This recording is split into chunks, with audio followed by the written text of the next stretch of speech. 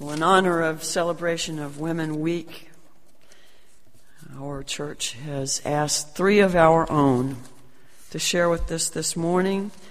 And we're going in order of amount of time they've been members. So I'm going to ask Virginia Villarreal if she will come share with us first.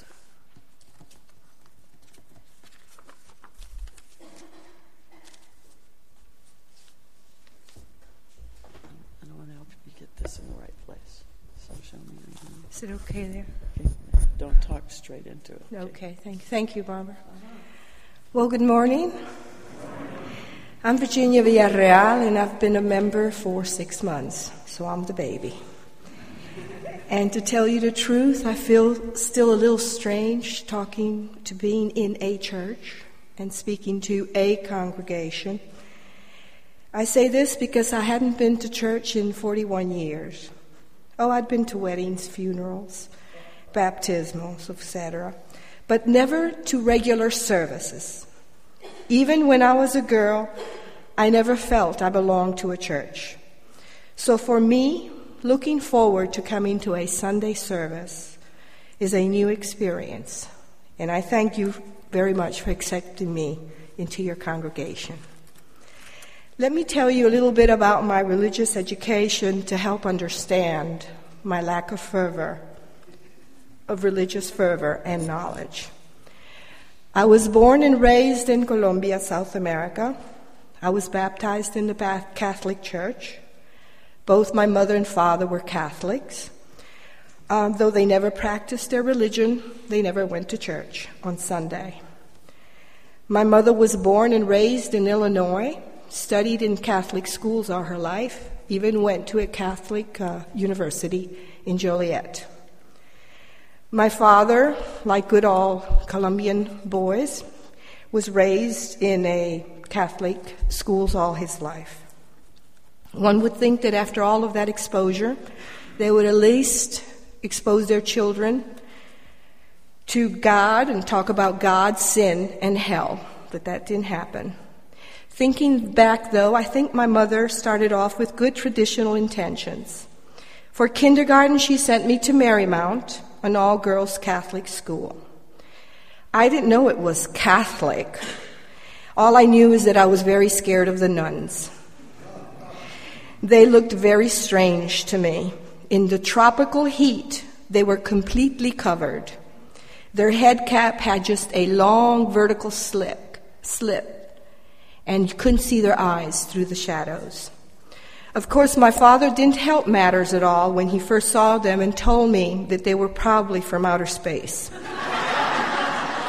That's right, because after all, everything they told me about miracles and actions were about super beings. They were done by super beings. Chariots of fires, for example, were just spaceships. I couldn't understand miracles, but I could understand spaceships. After all, many of my brother's comics books, like Flash Gordon, Buck Rogers, Superman, all had spaceships, and my father was a pilot, so I knew for sure he flew in a spaceship. I only studied there for a year after my mother got in a fight with the nuns that's right, she fought everybody, for embarrassing and punishing me for not having the correct uniform shoes, and told the poor nuns that she would never again subject any of her children to their school. When the German government reopened the German school after the war, my mother decided to send me there so that the Germans would straighten me up, as she later told me. Since I didn't speak Spanish, when it came time for religion class, the Colombian teachers didn't know where to put me. My mother hadn't stated any religion on the forms. They asked me. I didn't understand them. I wouldn't have known anyhow. So they deduced that since I was a gringa, I must be Protestant. So they sent me to the non-Catholic class with all the little German and Dutch children. Well, for 2 years, I had a wonderful religious experience. We sang songs, Christmas carols. We drew and colored little pictures of Jesus and the shepherds and learned beautiful, interesting stories from the Bible. It all came abruptly to a halt when my mother made that rare school visit to ask the teachers, when do children in Colombia take their first communion? Well, the poor Colombian teachers almost fainted. Here they had condemned me for 2 years to the class with all those heathen Protestants. They immediately yanked me out of class and subjected me to intensive catechism classes, where I had to memorize prayers and learn the trillion sins we humans commit, even before we're born. That was my introduction to the Catholic faith. Perhaps that's why it never stuck. I never did good grades in religion, and by 7th grade I would be thrown out of class at least once a week for debating with the teacher, until one day the priest was so furious he told me never to return to class. He would just give me a C for the rest of the year, but he never wanted to see me ever again. That was just fine with me, so twice a week I had a free religion class period. To finish my religious education, 8th, 10th, and 9th and 10th grade, we studied the history of the church. What I remember of this experience was that the Jesuit priest was a good-looking devil. The history of the church seemed very political to me, and not counting the martyrs, not very saintly. So that was the extent of my religious education. I'm sorry to say that my knowledge of the scriptures are those of a 2nd grader, and whatever I get from watching the Ancient Almanac on the History Channel. I can't say I left the Catholic Church because I was disillusioned. No, because I feel I really never belonged to it in the first place. Now, I remember the first Sunday I came here, and I enjoyed the service very much. I loved the music, the choir, and everything seemed so informal, very personal, and everybody was very friendly. I loved the scenery that came through the windows, and I felt a soothing sense of peace. What attracted me? I agreed with the unison of affirmation. It expresses the values and visions that were not only taught at my home, but also practiced. I think my mother was a secret Unitarian Universalist. She treated everyone with respect, loved everyone, and taught us to do the same.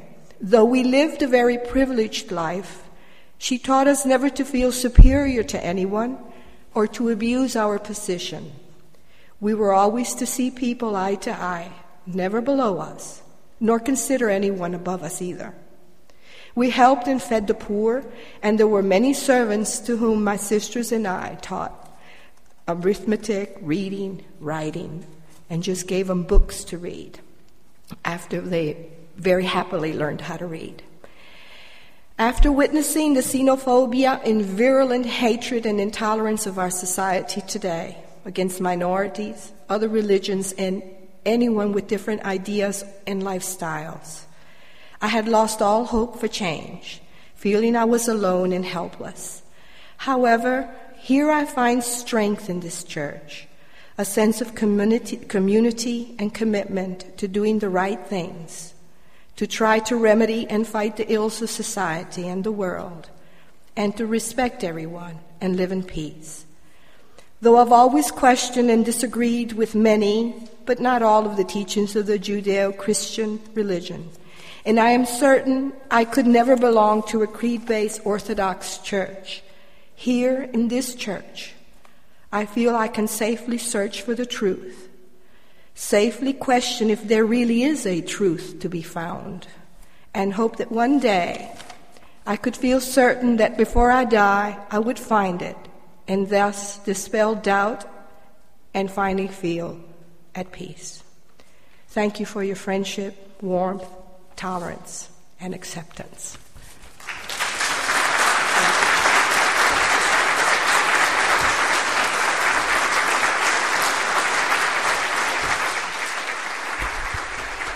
Thank you, Virginia. Our next speaker is Pam Holt.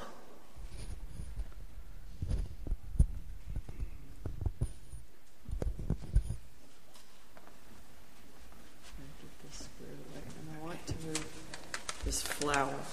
Okay. Keep Thank you, Virginia. That the was flames beautiful. reach for it, Carol. Very. Is that okay? Hi. Scoot up. Okay. I remember when I first came to the information session, and I remember telling Ron that the only thing I'd figured out so far was that there is a God and I'm not it. And since then, I've run across a quote by Albert Einstein that says it so much better. It says, "Behind the scenes of nature remains something subtle, intangible, and inexplicable. Veneration for this force, beyond anything that we can comprehend, is my religion." My search for spiritual growth and my quest to be of use in the world never got to come together until I got here. They were separate until I got here. My search to be of use started when I was 5 years old in West Helena, Arkansas. I got hopelessly lost and walked all the way across West Helena and ended up in Helena. The two were very segregated at the time. This was 1961. And I was in an all-black neighborhood. And I had no idea that there was anything like a civil rights movement when I was 5, or that there was any tension between the races. I didn't know that. But these people were hollering at me and calling me names and telling me to get out of their neighborhood. And they were very angry at me. And I couldn't figure out what I had done that was so bad. I finally got picked up by the colonial bread men and taken home. But I thought about that experience for a long, long time. And whenever I heard of anyone being treated with prejudice, I felt I had to do something to try to stop that, because I understood what it felt like. I understood what it felt like to have people say you weren't good enough to be in their neighborhood. And it stuck with me. From there, I was raised in a Methodist church, but I had a lot of trouble with the God as our servant concept. They kept telling me to pray to God for what I wanted and He'd give it to me. And I thought, no, I don't think so. That's not how it works with my father. And I kept thinking also, if God needs my advice on how things should turn out, what good is He? I just couldn't accept that. And I was also very ashamed that we concentrated so much on the crucifixion and rebirth. I thought, if that's what it took for Jesus to get our attention, we should be very ashamed of that. We should not be celebrating that. And I was very confused. So I didn't go to church for a long, long time.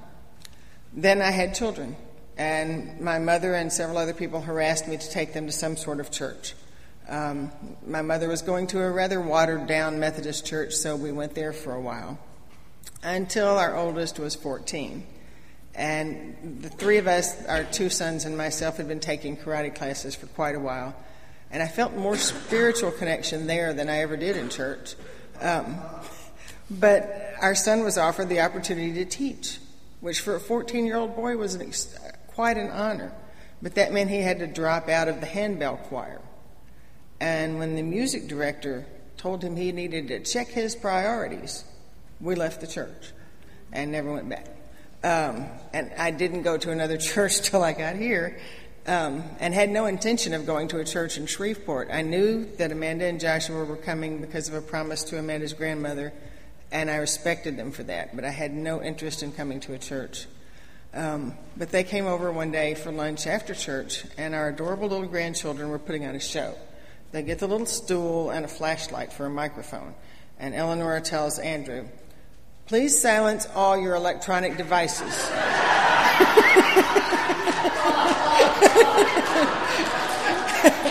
And she wasn't quite 5 at the time, so I was cracking up.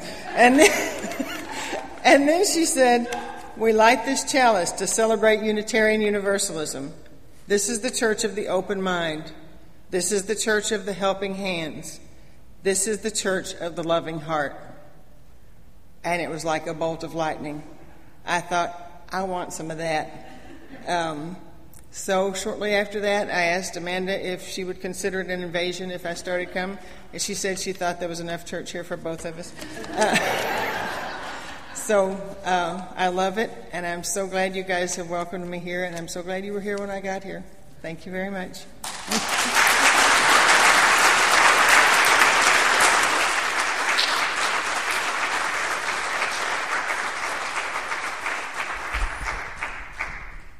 Thank you. Thank you. Our last speaker for today is one of the most long-term members that we have still here, and this is Hazel Martin. Thank you.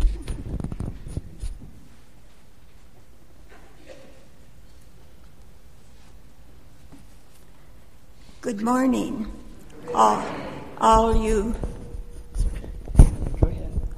beautiful souls. I'm Hazel Martin.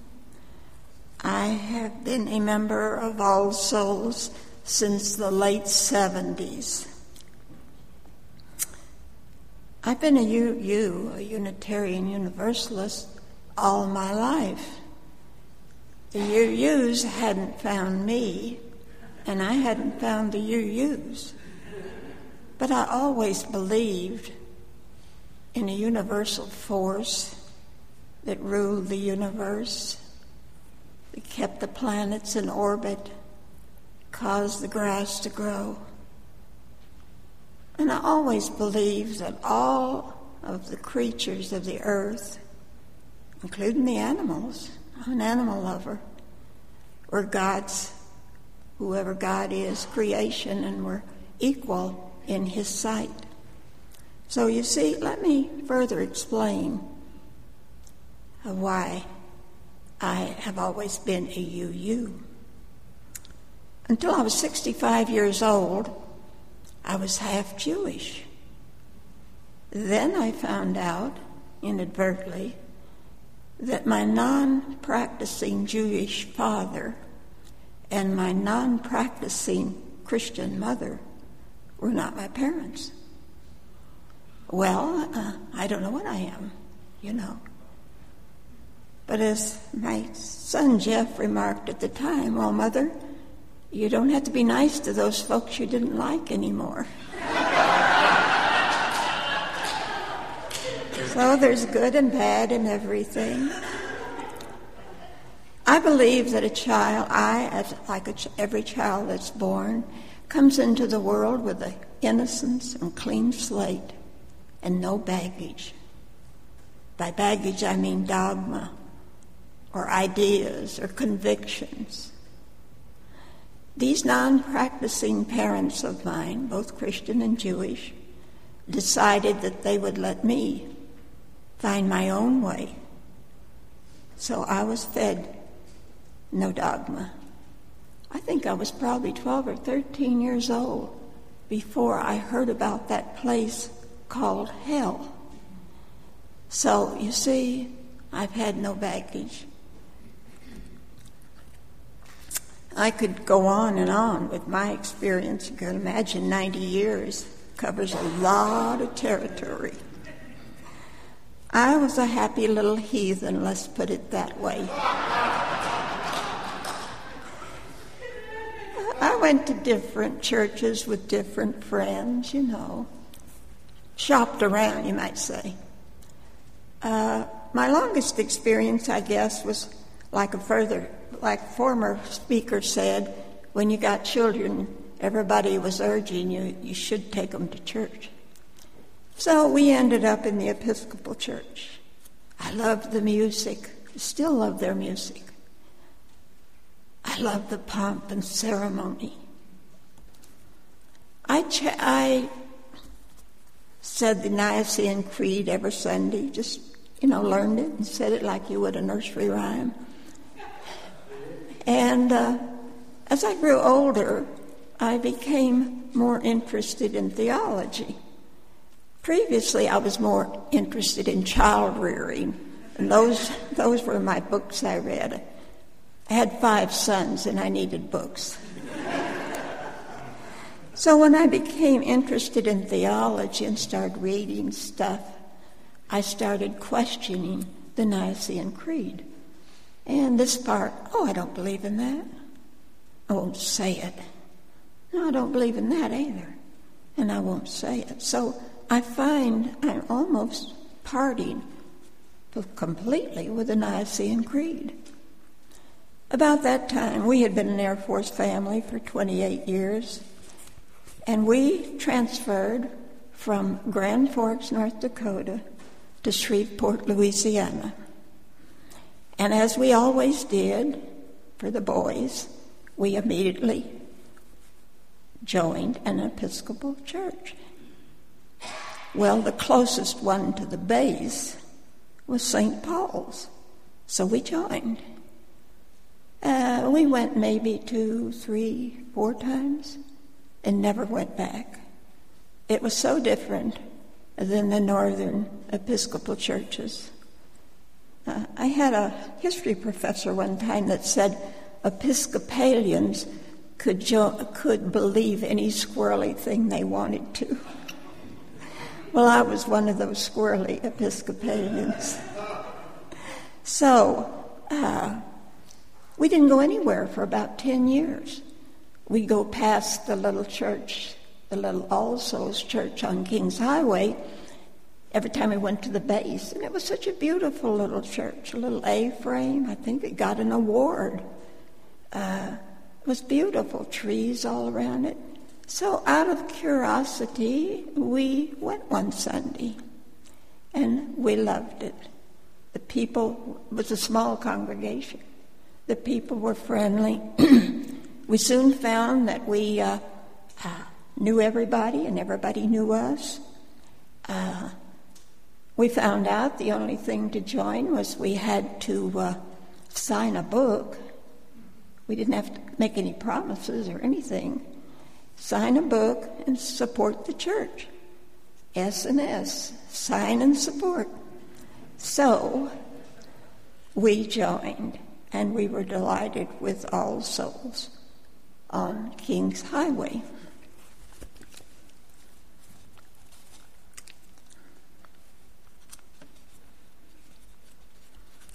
I'm rapidly going through my notes here so we can let you go to coffee. So what kept me in the Unitarian Church? Let's see. First off was the sermons. At the time we had Burton Carley, a wonderful, wonderful sermons. Then he decided to go to Memphis. He was so good. They outbid us, I guess. He's been there ever since. And then we had Bart Gould, another, giving wonderful, inspirational sermons. And you felt like after the sermon it was good to have been here. And of course now we have our own Barbara Gerald, who I feel is doing the same thing.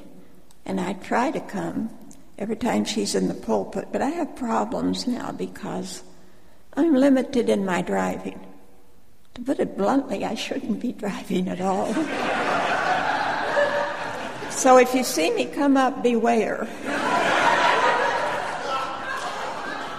I got a ride today my son brought me, and I'm hoping somebody in this congregation will take me home.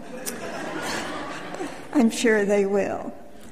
There's still some friendly people around from that congregation. It was the people. Besides the sermon, was the people. We still have the Misras. They don't get here very often like me. They're getting up there in years. There's Chester Kelly. I don't know whether he's here today or not. And there's Ron Thurston, who's always here. And there's others. Not too many left that were there when I joined in the late 70s. I used to go to all the regional meets. I've been to Houston and San Antonio and Dallas and Fort Worth and Oklahoma City and all over the region, finding that there are other people all over this area who think and dream like I do. I've even been to General Assembly 4 times.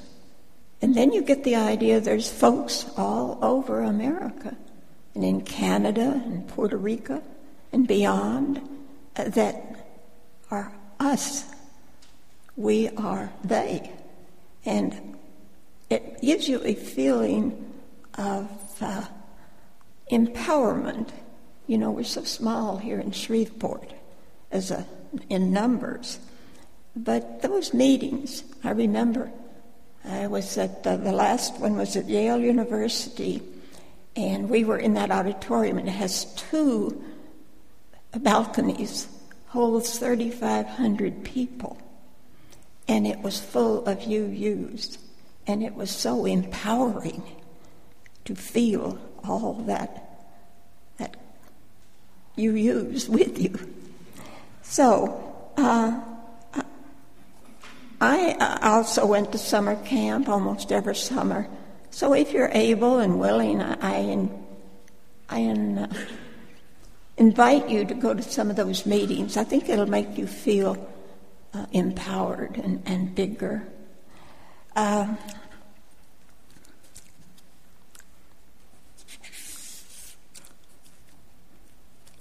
So, it's been the speakers, it's been the people, it's been the doctrine that has kept me at All Souls and will keep me here. I thank you all for hearing my story.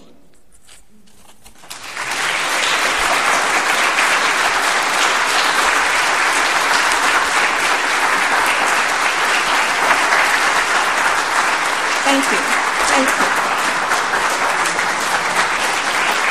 Thank you. I thank you. I thank you.